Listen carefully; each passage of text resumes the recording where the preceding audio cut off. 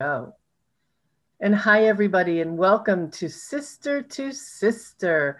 This is the show where we open our hearts and we open our minds and have real conversation about racism and what it is like to experience that as a person of color in the US and around the world. So I'm so glad to have you all with me today. Get comfortable. We'll be here for a little bit, 15, 20 minutes, hopefully. And the conversation is all about just showing us something that we may not have seen before. You know, we hear about the systemic racism that exists and white privilege that exists, and yet sometimes people don't see it and don't understand it because they don't live it. So the whole point of this conversation is to hear from someone who lives it, who sees it on a regular basis. And today, my guest is a fantastic friend, someone that we have known each other since the early 2000s. And we've just reconnected after not seeing each other for several years. So it's a pleasure to have with me Dr. Joy Vaughn. And let me tell you a little bit about her. First of all, she's a native of Barbados. So when I first met her, that's on and on about how Barbados is so beautiful. She even gave me a Barbados coffee mug that I still have to this day. You remember that? I Yeah. still have it to this Oh day. my gosh. It's so wonderful. And she's reinvented herself many, many times. First of all, Mm, you hear doctor, right? She's a doctor, but let me tell you, she has a doctorate in brain-based education. Like mhm, she knows how this thing in our head works. And she's had, I'm going to read this from here because she's had groundbreaking research in neuropsychology and has been instrumental in assisting individuals and companies in the area of talent management, improving employee performance. Her knowledge of human development and neuropsychology has helped her to understand the heart and soul of organizations and their most valuable asset, which is the people that work mm. there. She is passionate about helping you reinvent yourself according to your life's purpose and gives you the tools for resiliency and continued success. And Joy, you're a woman who has had many opportunities to be resilient, haven't you? Yes, yes. I remember when I met you, Trisha. First of all, thank you for having me on the show. My pleasure. So I'm so excited glad to you're be here. here. Okay?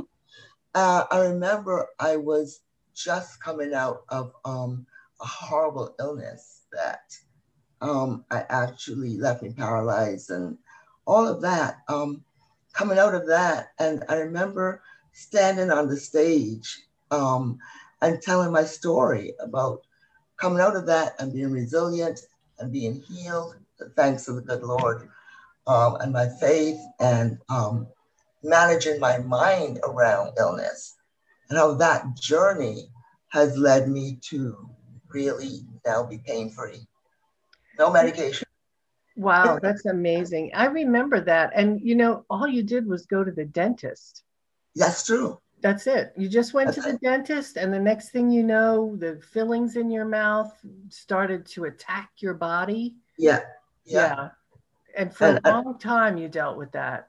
yes, 15 years Wow. of working through pain and managing my mind, like really understanding that this brain of ours has the capacity to regenerate itself and change and alter your behavior and your muscles and your joints and all that good stuff. That's, Well, God and made. it's amazing that you dealt with it for so long. And during that time, did you wrote 4 books? Were you writing the books during that time? Yes, I wrote Powerful People, Powerful Lives first because I really wanted people to understand that no matter what your circumstances are, they don't have you unless you allow them. Yeah. And it's really the power of the mind that has you overcome everything in life, how you view life, how you see life, how you get over your circumstances, how you don't allow your circumstances to hold you down. And God knows I've had many circumstances, particularly, from even from my childhood in Yeah. Barbados. Yes. In Barbados, you know, and that really brings me to oftentimes, you know, you'll hear people say, well, yeah, there's racism, but get over it. You know, you can use your brain to get past it. And I know that you do. I know that you're, of all the people I know, you're one of the most resilient. You know how to use your brain to program your subconscious. Yes, Yet racism exists, especially I was thinking because you go back and forth, you still go to Barbados, I do. you grew up there. So there's probably some contrast between Barbados and the US. Can you share a little bit about that? Yes, thanks. So when I grew up in Barbados, my family belonged to the top 1% of the country. And there was more jealousy um, than racism. Barbados is a predominantly Black country, as you Right. know. Our government is Black, our prime minister is Black, most of the populace there are Black.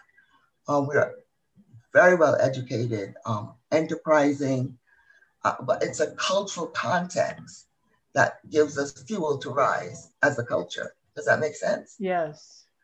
But even in that cultural context, when you're rising together, because that's the mantra, that's what you're supposed to do. Because we come out of a British context, with slavery, yes. I won't Yes. spend much time on that because my dad was one of the last to be on a plantation with slaves. And so he came out of that and rose and ended up at the United Nations. So, my mom, really great legacy. And what I want to share with that is that even as you fought to rise, there was prejudice against you.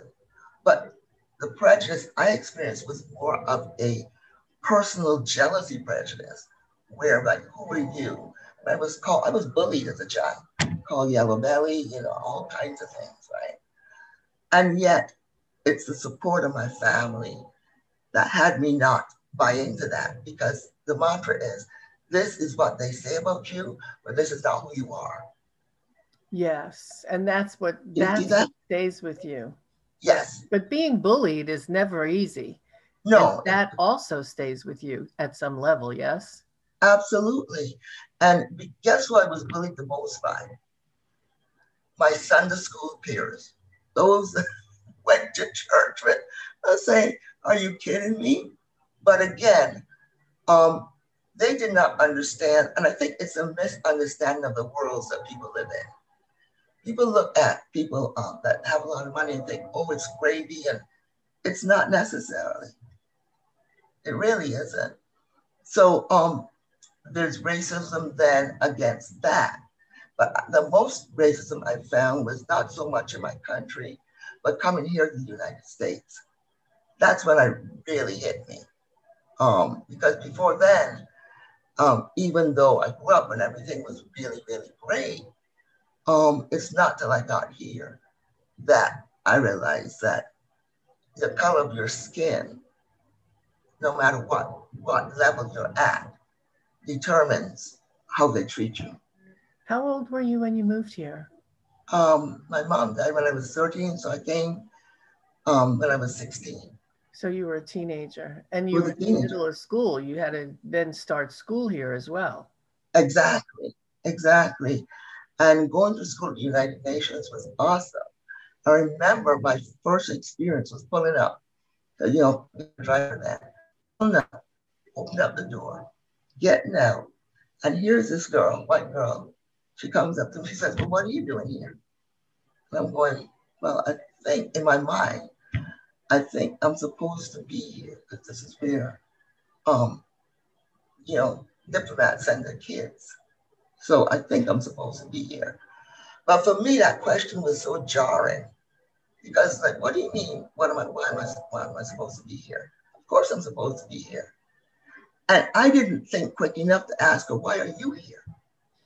Right. Right. I should have thought of that. What kind of Yeah. school, what school were you at? It was the United Nations School. So it was actually all different people from all different nations, yet they questioned you, what are you doing there? Yeah. That's wacky. And what would, But but once you got in, once you were there for a bit, because there were so many people, did you still experience a feeling of being on the outside? Yes, from white kids who are American, not from other nations. The American. Italy, France, no problem. We got along well because we all understood we were there for a common purpose, and our parents were there for a common purpose. So that's what bonded us. But for some reason, the kids from the US were different. Yeah, they were different because they were not diplomats' kids. They were kids of CEOs of corporations or some other, but they were not diplomats' kids. So I think it's really interesting to question, why are you here? Why are you here? Because technically speaking, we know you got in by other means, but you are not, quote unquote, one of us, so to speak. Yeah. No, we never said that. Yeah, well, and that was in New York, I imagine. Yeah, in New York. So my best years. And you ended up working in corporate America and working for different companies and doing different types of things, occupational therapy, yeah, business, neuropsychology, all of those things. What did you experience as you were coming up in the world as an adult? The same kind of prejudice, again, couched in how come you got that position and I don't. And the number one thing is, Trish, I had to learn to be a chameleon. And that's part of the diplomatic training. You learn to just be very quiet and be in the background of everything. And it really was difficult because I so wanted to advocate for a lot of things, but I realized that I couldn't advocate for a lot of things because of who I was. So it's a tremendous amount of suppression. And in order to just function in life, this interview with you is the first time I've ever really shared about who I am and so forth, because you learn very quickly. Don't talk about it too much. Don't share too much. You know, they don't like you as it is. Because you not only experience white on black racism, you experience black on black racism as well. So it's like, okay, I don't know where to go with anything. Let me just stay in my little corner and be happy. And that's what I've learned to do for a very, very long time. Wow. You know, well, thank you, first of all, for being here and for sharing. And I know, you know, for some, it's bringing up stuff. It's got to bring up stuff. You know? A lot of stuff. Imagine. And, you know, when I hear you talk about you know, who are you and the whole thing about being wealthy, let's say. Mm-hmm. So I see that too. I see that as people become more successful. I've seen it myself with my own circle of friends as I was coming up and I was being more out there and I was getting promoted and I was moving up the corporate ladder and leaving people behind, or at least that's how they felt. Yes. I felt that as well. So I can't imagine how much exponentially more it was for you, being the combination of a woman of color plus a woman who's successful, plus a woman who has money, right? So it's just too much for people, Trish. And I'm saying that not in a bad way, but sometimes the world isn't ready for all of that. And you have to wait for it to catch up. I remember Oprah, right? When she first came out, I mean, what she was experiencing. And that's why for us, we stay silent. Well, and it's funny you mention Oprah because for the last 5 or 6 years, Oprah's been demonized by a group of people who tend to fall on the conservative side of things, demonized. Yes. And lied about over and over and over again because A, she's black, B, she's rich, C, she's powerful, D, she's a woman. Right? And that's right. It shocks me. It just shocks me. But so I hear what you're saying. Because the truth is there is such a huge pull, and you'll understand this. There's a pull for normal. And anything outside of normal can't be right. There's got to be something wrong with that. You're not supposed to be there. Just like, what are you doing here? that leading question. You're not supposed to be X, Y, and Z. People looking like you shouldn't do what you're doing. I remember I lived in Indiana. Yes, one of my more educated years. Yeah. And I remember now, Indiana, as you know, used to be the former headquarters of the Ku Klux Klan. So there's still a lot of that mentality there. Yes. And I remember, I'm really, Trish, I have to tell you, God has been with us so often.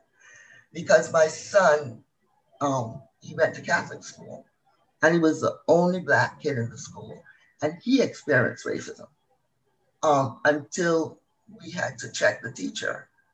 She was really deliberately giving him bad grades in math, and he knew his stuff.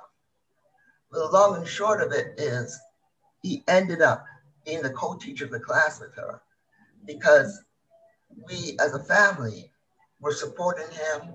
You know, we knew who we were. I think that's something else I want to bring up too. You have to know who you are and stand there. And so that regardless of what people say about you, you don't allow that to influence you and to influence where you're going or where God wants you to go. Does that make sense? It does. And while I absolutely agree with that, I also have to take into consideration how much you've been taking all your life, that you have to consistently stand above, rise above. I mean, at some point, the frustration has got to be there for you. And Absolutely. And you get to the point where I'm not taking this anymore. Remember the movie I'm Mad as Hell? Right. Yes. At some point, that's what happens. And I think that's what happened this summer. Yes. With what happened with protests and people coming out and saying, I'm not going to take it anymore. I've been putting up with this for too long now. Yeah. Yeah. And you do get to that point, and then the decision is a very personal one. What am I going to do about it?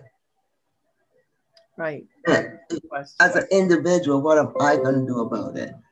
And for me, it's to stay the path that I've been put on.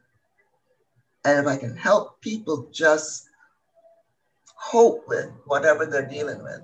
Because if you took it on, Trish, you could be depressed, you could be suicidal, you could be anything, you know, you could be not here. Yeah. But you've got to understand the bigger picture that's happening and then choose powerfully to be part of the bigger picture. Like, where do you fit into that? And it's not anything that anybody can force you to be. You got to make that decision for yourself. Me, I've decided to change people's brains. That's what I've decided to do.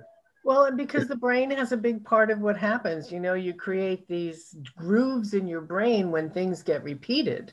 Yes. Right? So you're actually dealing with your neuropsychology, physicality. Yes. As well. And that's true for the oppressor as well as the oppressed. Absolutely. Absolutely. And, you know, it's so funny. We talk about racism, but there's two sides of the coin. But the underlying, what I've found, the underlying precipice is fear. It's raw, guttural fear. Fear that somebody is going to be better than me. Fear that somebody is taking something from me. Fear that, you know, I'm going to lose something, or I am losing something, or I lost something. And I'm fearful of this happening over and over and over again. I think you hit I'm afraid of you because you look different than me. I'm afraid of you because the media has told me, let's face it, that you're a bad person. Yeah, absolutely. Absolutely. What was the Netflix movie 19th, which was all about how the media, if you will, and how everybody jumps on it, how the media has ended. The reason we have so many Black men in prison goes way back to all the way to the beginning of the end of slavery. And we can even look and see in the 1990s how the 3 strikes you're out rules caused more people to go to prison. So there's so much, it's so deep And it's layers and layers. And I really appreciate what you're saying about fear, because that is what it is. It's, Yeah. I'm afraid somebody's taking something from me. I'm afraid Mhm. that, I'm working so hard and why should I hand you anything, like that whole mentality. Mhm. And So, I can tell you, immigrants who come here, mhm, they work very, very hard. They really do. The majority of them do, because if you knew what they dealt with in their country, you wouldn't have a conversation about them. absolutely. You just wouldn't. Absolutely. Yes, I know that. I definitely know that. That they put that. But the thing is that they have a plan. They come with a plan, and they have a time frame that they want to have that plan realized. And so the mindset is very different of an immigrant than somebody who's born and raised. And that's what I've found. Nothing wrong. It's just different. Right. It's different. And that too goes to they're taking my job, right? That can also add fuel to that fire. Yes. Yeah. Uh, and here's the thing: nobody can take anything away from you unless you let them. Well, and that's the concern. That's the concern, is that they're letting them take it away. Mm-hmm. And the vitriol and all the demagoguery and the noise about all of that. I mean, so we have to be diligent in understanding what's real and what's not, in looking beneath the headlines. Yes. Everything, if you look on social media, headline of the day without all of the details that explain the headline, Mm-hmm. causing everybody to get in an uproar on one way or the other. Yeah. So Yeah. I really, for me, I like to think about just having conversations like this. And I invite all of you who are here. This is what it takes. It takes just conversation among you and your friends about what can you do differently? How can you be an ally in this challenge that we have in front of us with racism? And it goes beyond just Black. It's all people of color, all people, no matter where they are, no matter what they do. So one of the things I want to recommend to everybody is there's a great Facebook group called The Color of Change. Color of Change is the name of this group. And one of the things they've recently done is, so there's a TV show on ABC called The Rookie, and it's actually a reboot of The Rookie from many years ago.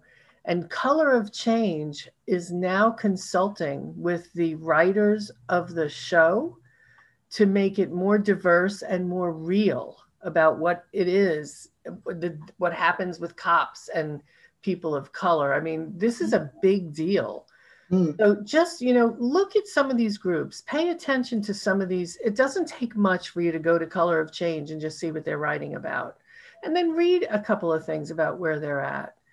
So for me, I invite all of you to take some action of some kind, Yeah. just to educate yourself, just to get to know, and when you see the headline, go and look, what does the article say, right?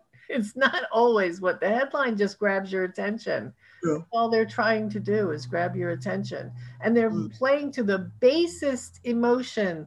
That stem, the brain stem, is where they're going, and we're humans. Yeah. I So mean, this was the whole context of all that happened in Washington, D.C. There were people who genuinely feel that throughout the years, they have been overlooked, they have been slighted, um, and, you know, good, bad, or indifferent, it's like they found a voice in a person who really started to pay attention to them. And, then we have insurrection because that's what they know to do.